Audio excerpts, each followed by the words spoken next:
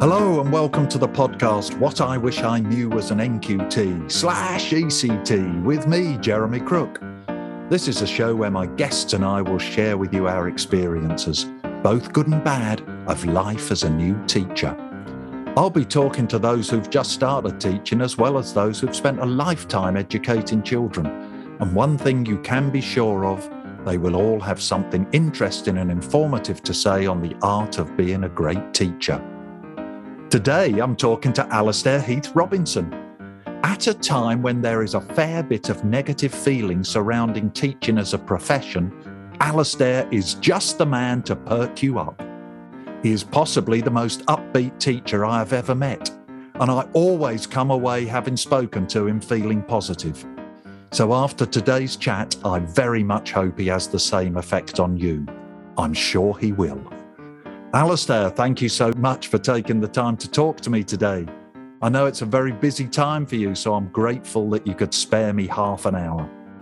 Oh, Jeremy, for you, anytime. You're very, very welcome. Actually, it's quite funny you said that, because you said about me being upbeat. I do remember a parent turning round to a very good friend of mine saying, he can't possibly be that happy all the time. And I said, no, he genuinely is. Always goes out smiling. But maybe a little touch of the swan effect there. But no, bless you for saying that. That's really nice. That's probably the biggest compliment anyone can pay you, actually, I think, is to remain positive and keep seeing the good in everything you're doing. And I always feel, obviously I've got the privilege of working with trainees, and I always say to them, being a teacher and having your QTS is probably the greatest privilege. And I wear it with such pride that I would never take that for granted at all. And I think having had a career working with young people has been an absolute honour and a privilege. So I've loved it. From starting, I didn't come straight into teaching. I left my degree, went and worked for a big car company down in Brentwood, spent my days chatting away with car dealers who are having terrible trouble with their customers. Should have been a little warning, actually, now I think about that side of it, working with the general public.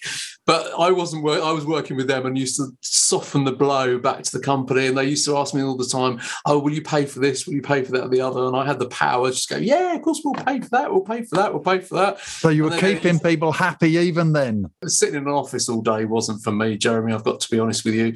A good friend of mine was a teacher. She was a primary school teacher. And she said to me, come and find out what it's like. Come and join me in the classroom. Come and see what you think. So I thought, oh, go on then. I'll go and see what it's like. I spent a couple of days in there and I thought, this is just good. This is great, isn't it? Just that infectious enthusiasm of working with children, because they don't carry the baggage that we do as adults. They're just there. They're happy. They're excited. They want to learn. And every child's got that hunger to learn. And I think if you can facilitate that, that was an incredible honour. And from that moment forward, I remember thinking, this is definitely for me. And straight away, I remember saying, look, can I have a go at doing a couple of lessons? Can I just give it a go? And of course, I went in there and I remember getting the national curriculum document and reading it and thinking, all right, okay. And my interpretation of it at that time, and I started to prepare all these ideas for it. And it was obviously, you don't think about how you have to break it down. No. So I went in there and these children just sort of looking at me with their mouths open as if to say, I don't know what is that. That's fun. And then they just started playing with everything. They were quite happy, but I thought, okay, so quite a learning curve at that point. But no, I did go off and then do my PGCE, and I'm going back to 1996 now when I qualified. And I did it at the University of Greenwich. And there's so many things, actually, that have really stuck with me from the University of Greenwich. And I think over the last year, with all the Black Lives Matter issues coming up as well, I do remember, because it was not long after the murder of Stephen Lawrence in Eltham, which is where the University of Greenwich campus is. And I do remember it was really that realisation and that recognition of diversity and the importance of cultural heritage and all those things were really drilled into us when I was at the University of Greenwich. And that was a really big part of what we were doing, is when you're going into school. And they spent a lot of time thinking about and understanding the children you're working with. And I think, I look back now and I think, well, actually, it's come back to the forefront of the agenda again, obviously after all the incidents last year. But I think that was such important memory for me from when I was doing my training, and it really resonated with me at the time. Yeah, it's got to be there all the time, hasn't it? When I was working with some trainees yesterday, one of them said to me, what do you think is at the heart of great behaviour management? And I said, well, it's relationships and understanding where the children have come from, because a lot of these children have had quite difficult backgrounds. And if you can empathise with that, whilst at the same time saying this is the bottom line, this is the behaviour that has to be reached. But if you build a relationship with them, then actually behaviour management becomes so much easier. So well, I've got to say, there was actually, ironically, it was the mum of my friend who was a teacher who got me into teaching in the first place. Her mum had been a primary school teacher where I went to school. And her name, whether I mention her name, Mrs. Hammersley, I do remember, bless her. She was. Did you love her? Did you love her? Absolutely. Do you know what? She was never my teacher, I have to be honest, but she was. You had so much respect for her and you just always thought of it. She was just the nicest person. Well, she gave me a piece of advice when I first started teaching. And she said to me, if you find something to like in every child you work with, she said, I promise you, you will never have any behaviour management issues. She said, you will always resolve it with them. And do you know what? She is absolutely, I did take that on board. Yeah. And I won't lie to you, there have been occasions where it's been more difficult and more challenging to find something to like about them. But actually, by doing that, you always can build that relationship and you can always find that opportunities to be positive with them. And that resolves so many issues. And actually, interesting, I watched that programme on BBC Two a couple of weeks ago about managing extreme behaviours and those really challenging behaviours in school. And the key thing that came through from that was about the relationships, exactly as you said. It's about the teacher making sure that they showed that they actually valued the child and they cared about the child, because there's a lot of unmet need in the children that will often be the ones that are causing us the most stress and worry. But actually, and the transformation when the teacher started responding to her and showing a genuine interest in this child was absolutely amazing. I thought, good old Mrs. Hammersley, she told me that nearly 30 years ago about the importance of that. Well, it doesn't change, does it? It really doesn't. I used to say to my staff when I was a head teacher, you don't have the right to dislike any child. You can dislike their behaviour, but you don't have the right to dislike the child. Those children have to come to this school. You've chosen to come here, and therefore your job, just what you've just said, just what Mrs. Hammersley said, your job is to find something good about that child that you can build on, because then you've got a real chance of making a difference for that child. If you can just, like you say, connect with something good, then you've got a real chance of doing great things with them. So you clearly love what you do now. That just comes over so positively. I'm already feeling upbeat. I'm already feeling good. Have you always loved teaching? Then once you did your training, what was it that made you love teaching so much? Do you know, I've had a bit of a bizarre career, to be honest with you, Jeremy, because I didn't stay in primary. I moved through. I was a primary school teacher for 4 years. And then I went off to, this opportunity came up in a college, a sixth form college, to teach computing. And I was the head of IT at a primary school. So I think I had I had a slightly elevated view of my own subject knowledge. And I went through quite a steep curve of learning a lot more about computing before I started teaching it at A level. But yeah, this job opportunity came up and I thought, I'll give it a go. And I remember talking to the head teacher and I said, I really would like to go and do this. I feel like I want to go and have a new challenge. I do like a new challenge every few years.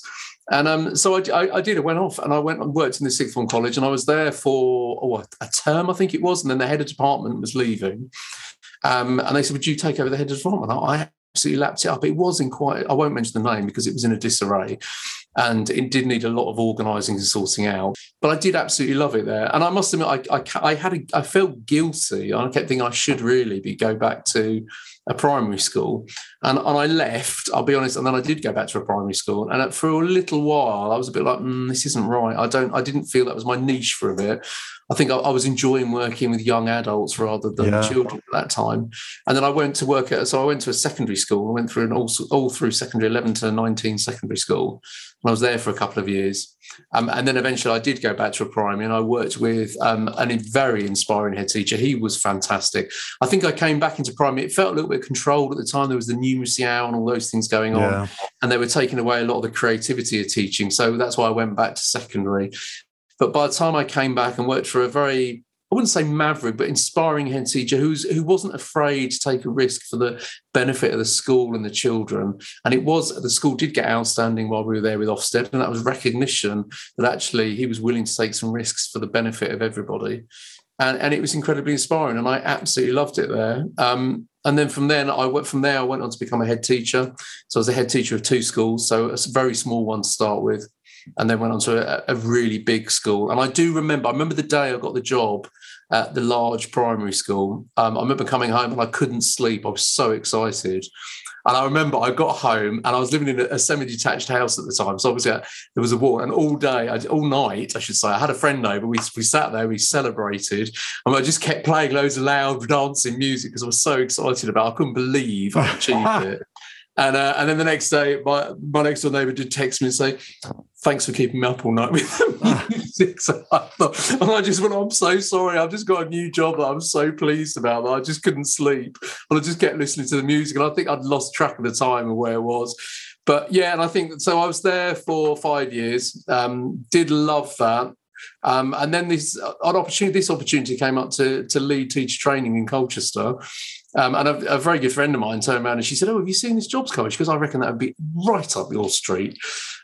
So I went for it, and as I say, you've got good friends, haven't you? That keep saying, do you know I have? They're looking out for my come career. and be a teacher. Just come and try. Oh, I've just seen a job for you. Yeah. You really ought to apply for this one. No, actually, yes, you're right, and I owe a lot because I must admit at the time I wasn't actively looking for another job. It's just she'd seen this and she said, "I think you'd absolutely love doing that." And I thought, actually, I really would. And because of where the school was, I'll be honest, recruitment of teachers was proving to be a real challenge. We found it very difficult to get people coming in because of the location. And so when I thought, well, actually, you can't keep moaning about it. You've got to go and do something about it. So I thought, well, actually, if I go out there and get involved in teacher training, then that's an opportunity to start supporting that supply of teachers. It's one of the great things about skits, isn't it? That you train teachers in the schools, in the community where they're going to be employed. And that's so powerful, I think. I trained in a college. I was incompetent when I left. I had very few skills as a teacher when I actually finished my training. But well, I've got to be honest, Jeremy. Compared with the quality of what they get now, I have to say, when I qualified, I didn't know what the trainees who qualify now know. No, I think it's very different. I learned by trial and error to a certain extent. I don't potentially think those poor children in my first year of teaching got the best possible deal, but I think but they probably got the best possible deal in terms of the teacher, the person, the one who cared and really wanted the best for them. Because I met someone the other day who was in my first class, and she said to me, "We loved being in your class." And I said, "Why is that then?" She said, "Every day was just so exciting and interesting." I said, "Did you learn anything?" She said, "I don't know, but it was so good being in your class." And that was a fairly accurate representation, I think, of my skills as a teacher. Like you, I got on very well with people and very personable and loved teaching children and loved that environment of schools, and therefore they got a good deal. I'm just not sure their frontal adverbials were very secure.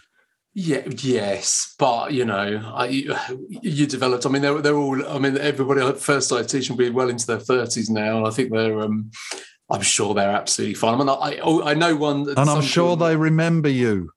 Well, they may or may not. I haven't met more with the children I've taught more recently.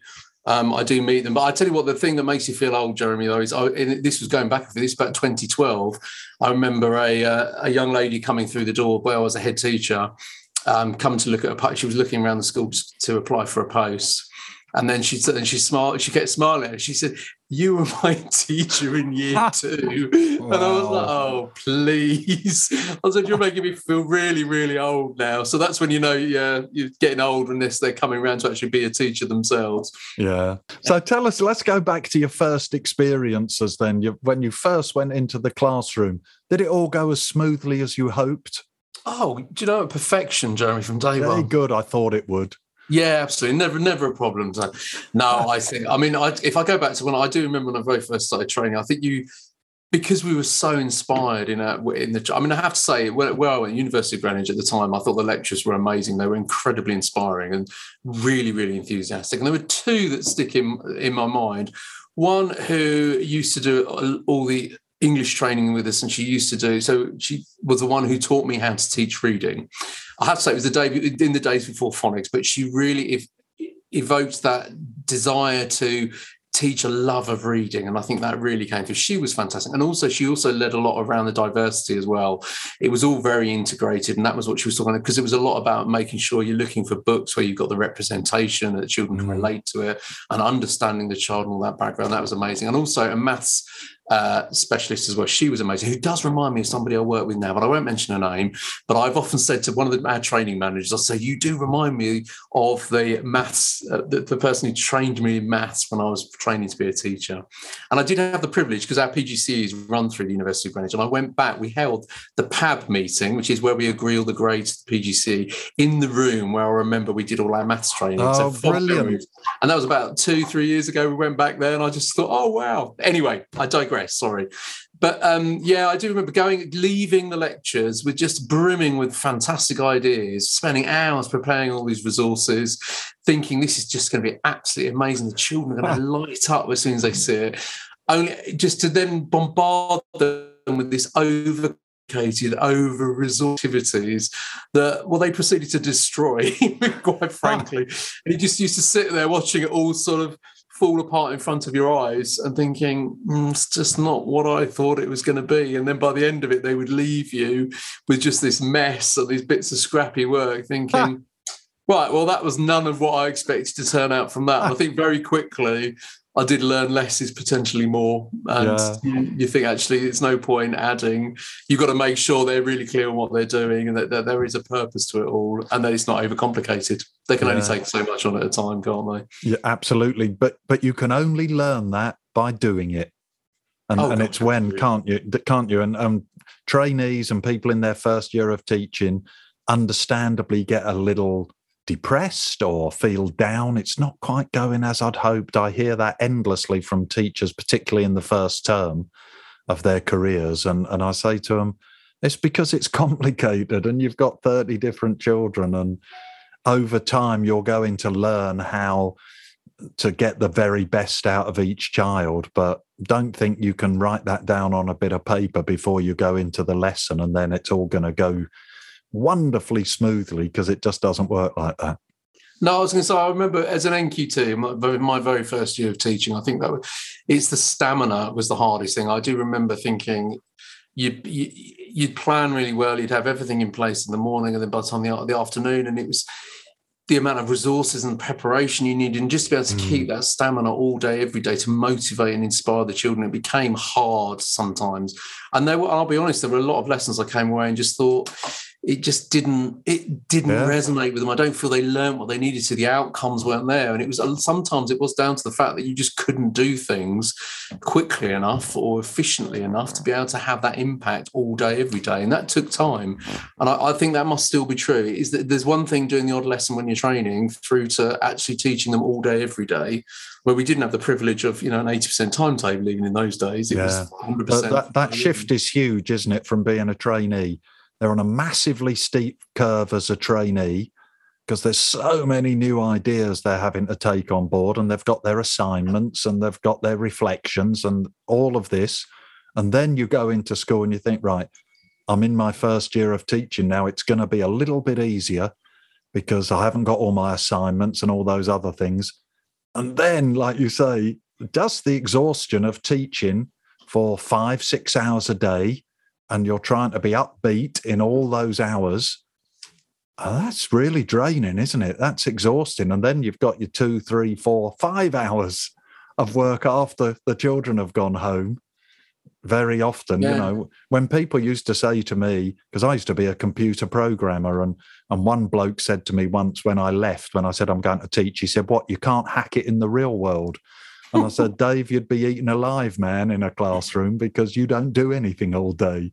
And in a classroom, you've got hundreds of decisions every day you're making. Plus, children go home like they used to think about banks. The bank shuts. No, you then do 2 hours work reconciling. Well, in teaching, it's 4 hours work, isn't it? Or 5 hours work, because there's so much to do after the lesson finishes. Let's go to your most vivid memory. In your first year, what was the thing that you can't forget? I have to go back to my little chap, Douglas, who I always fondly remember. It's funny, isn't it? It's just one event that just stuck in my mind. Go on, tell us about Douglas. Oh, Douglas, you know, he's such a silly little thing, but I don't know why. Well, I do know why it's stuck in my mind, because he was just the loveliest little chap. He really was a smashing little chap. Very, it's hard to describe unless you meet a child. It's hard to describe them. I mean, bless him, he's probably in his 30s now. But he was a year one chap, and I do remember one day sitting there with them all on the carpet. Lovely class. I do remember, really particularly lovely class. I was there taking the register first thing in the morning, and then Douglas appeared at the door with his mum, and he sent him in, and mum walked off. So I said, "Oh, morning, Douglas." I said, "Are you okay?" And he was like, "Oh, yeah." And I said, "Oh, why are you late, Douglas?" And he turned around and he went, "Oh, Mum couldn't find the F-in keys." And he just said it in such a matter-of-fact way. Yeah. I was like, and you could see some of the children, obviously some of the slightly more streetwise children were like, aghast at what he'd said, and I was sitting there, and I must admit, I was just desperate with the old book register in front of my face. I thought, oh, bless his heart, because he was oblivious. He did not think he'd sworn, but you could just imagine what was going on at home. Mum was running around going, "Where are the effing keys? Where are the effing keys?" Of course, he just heard they're called not the car keys or the house keys, or the keys. I thought, oh, bless his little heart. And I thought the power of modelled language, Jeremy, that's the thing. I thought, don't underestimate the power, how much children listen and pick up on our language. Absolutely. It's what we say all the time, isn't it? Develop their vocabulary. Not sure I want that word, Douglas, not in the classroom at any rate, but I'm glad you're listening so carefully to your mum. But we were actually, it was interesting. We were saying the other day, I was talking to the trainees, I was saying about how you misinterpret vocabulary as a child as well. And I still remember hearing, what was it, Bar Black Sheep, the little boy who lived down the lane. And for years, I had this mental image of a lane being like a giant pothole. And this poor boy was trapped down there with a bag of wool. And I just was always slightly devastated for the poor boy who lived down the lane. Why has no one got him out already? Yes, exactly. Why is he down that lane? And it's really funny. But I thought that's what, and little Douglas, and he just saw it as an adjective, didn't he? It was a noun phrase. Can I just ask you about key things that you think of or say to your trainees at the end of their training year as they prepare for their first class? What are the things that you think are really important for them to be doing, thinking when they go off then into their first classes? Well, I do. My first tip is always I share Mrs. Hammersley's wisdom of finding something to like about every child. I think that's really, really important. And I also think they need to find structures and strategies that will work for them, that bring about a certain amount of efficiency to their to their planning on what they're doing, because that's really difficult. I think initially it's the time management, as we said earlier, having the time to be able to get through everything. So I think if they can find a structure that works for them to plan and prepare, and they use that model for all of their teaching, I think it just makes things a lot more streamlined and a lot easier. And I always say to them, you need to go into a lesson really with 3 key things in your head. And that's what you're going to recap, what the new learning is, and what they're going to either practice or apply. And I think they have to have that in their mind really clearly, because no matter which way the lesson sways or steers, if they're really clear on those 3 things, they're going to get they're going to make sure those children are engaged and they're learning. So I think just have that key structure that you hang everything from, and no matter what you're doing, it just brings about a bit of efficiency, because I think they find it so difficult to have to try and draw everything together and have the time to plan and prepare. And also, don't be afraid to use things that are already out there. And also, don't be afraid to think, actually, this is gonna have to be good enough. And because the more experienced you become, the more you will just adapt things for the children in front of you based on what you can see them learning. And that just takes a little bit of time, but not to try and overcomplicate it. Yeah, I like your phrase, don't be afraid. Don't be afraid. Don't be afraid. Because there's so much fear, there seems to me, in the teaching profession at the moment, which is so bad for their health, but it's also bad for their professionalism, their pedagogy, their ability to get children to learn successfully. Because we just want teachers, don't we? And I love your phrase, be good enough. Because it's so important, that, isn't it? That I've done everything I can. I've planned my lesson carefully. I've got my structure in there, and now I'm teaching it as well as I can. And today, this is as well as I can do it. And that's good enough. And tomorrow I might say, oh, I want to change it a bit, and I could have done that bit better.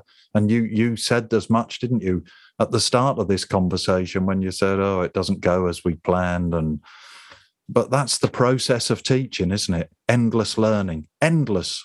Still now, Well, I'm yeah. 61 now and still learning how to do things better. Well, you have to. I mean, I always say you have to do it first. They've got to do it. You've got to have a go at doing it. And if you by the time you come to doing it, if you're so exhausted and not ready to, you're not going to improve anyway. So they've got to do it first of all, and then they're going to do it well. Or sorry, they're going to do it better, and then they're going to do it well. Well, that just takes a bit of time, and that comes through with practice, doesn't it? And it's going to be with experience. It's just going to keep getting better all the time. So I think you've got to cut yourself a bit of slack to a certain extent. And also, No, you have. Sometimes imagine. I think we get so worked up, and the fear thing. Do you know, one way, and probably sounds ridiculous to you, but one way I try to eradicate fear in my job is I imagine I've handed my notice in, and I know I'm not going to be doing this for long, because all of a sudden you stop worrying about everything, and you do a much better job. And I try to think to myself, I've handed my notice in, so it doesn't matter. I'm just going to do a really good job for these children in front of me. And that's all that matters. And it does take away the stress. And actually, you'll keep going along and you'll keep doing really well. No, you will. Because I know I've heard you use this phrase before, that sort of negative spiral of where you can start criticizing yourself or criticizing children. And it's really important, isn't it, that you're endlessly looking at positive things. Yeah, I can remember when I was teaching, there will be the days, there'll be the Friday afternoon just before Christmas when their children are overexcited, the behaviour is really challenging, you are tired, the days are short, it's the longest term. I mean, the autumn term is always the hardest term anyway, because it's so long, and the weather's, is colder, it's darker, it's more difficult to get up in the morning, all those sorts of things compounding it. And you just find you start going into that negative little nagging, nipping at things with the children, and you keep picking up all the negative things. And so I remember that so often, and then just thinking, just stop it. And you'd always have that conversation with you. So just go and find something nice to say, and go and find something positive to say about the children. And instantly you would find you just start going straight back up again. You pull yourself out of that negative spiral, and there's a real difference to the classroom instantly. And if you focus on the positive with the children all the time, as much as possible, I've always said about a ratio of 1 to 5. So every negative, you've got to say 5 positive things about a child or about the class. And I think you will always notice, if you've got that positive environment, the children go home feeling really happy. And they'll say to the parents how happy they are. And then your parents come into you and they say, oh, they absolutely love your class. And then if you have any issues with the parents, it's so much easier, because the general ethos of your class is really positive, and then they've got their faith and trust in you then. Yeah, and that's really important. And I remember Bill Rogers, who used to say, think of all the good things of your class as the white sheet of paper. Think of all the bad things as your class as the black dot in the middle. Yeah. And he said, focus on the white bits of paper. He said, because the white bit of paper is 100 times bigger than the black dot. But he said, if you focus on the black dot's just going to get bigger. If you focus on the negative stuff, you'll see more negative stuff. But if you focus on the positive stuff, and it's interesting that you said you had that conversation with yourself, because I used to do that. And I think I've moaned all day today, and it's been terrible. The children have got worse. I've got grumpier. Tomorrow I'm coming in, I'm going to be at the door saying nice things to everyone right from the start, and recognising real things, not made up things, but real things they're doing well. And I'm going to make sure I publicly state them. And like you said, the difference, it's instant as well, isn't it? And it's when you say, Steve's doing this really well, Sarah's doing this really well, anyone else doing it? And then 10 children say, yeah, I am. And suddenly you've got, from why is Arthur not doing what he's meant to do? You've got 20 children who are all happily telling you they're doing the right thing and doing the best they can and learning really well. And the whole mood in the classroom changes.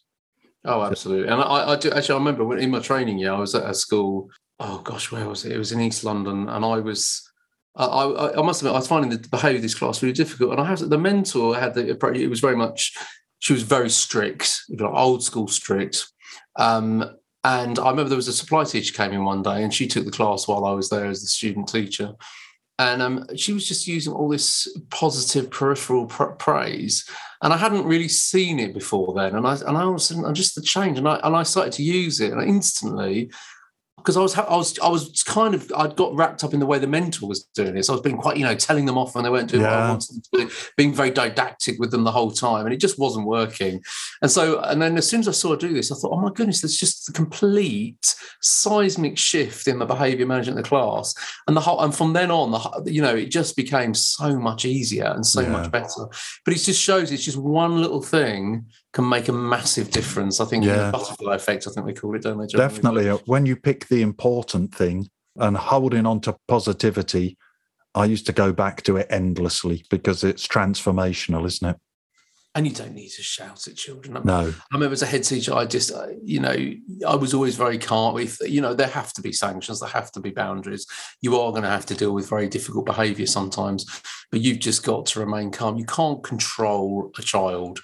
You can support, you can motivate, inspire, manage, but you can't control, and nor should we. You can't control another human being. I remember shouting at a child as a head teacher. I'd gone to this school, and the school was based on shouting, really.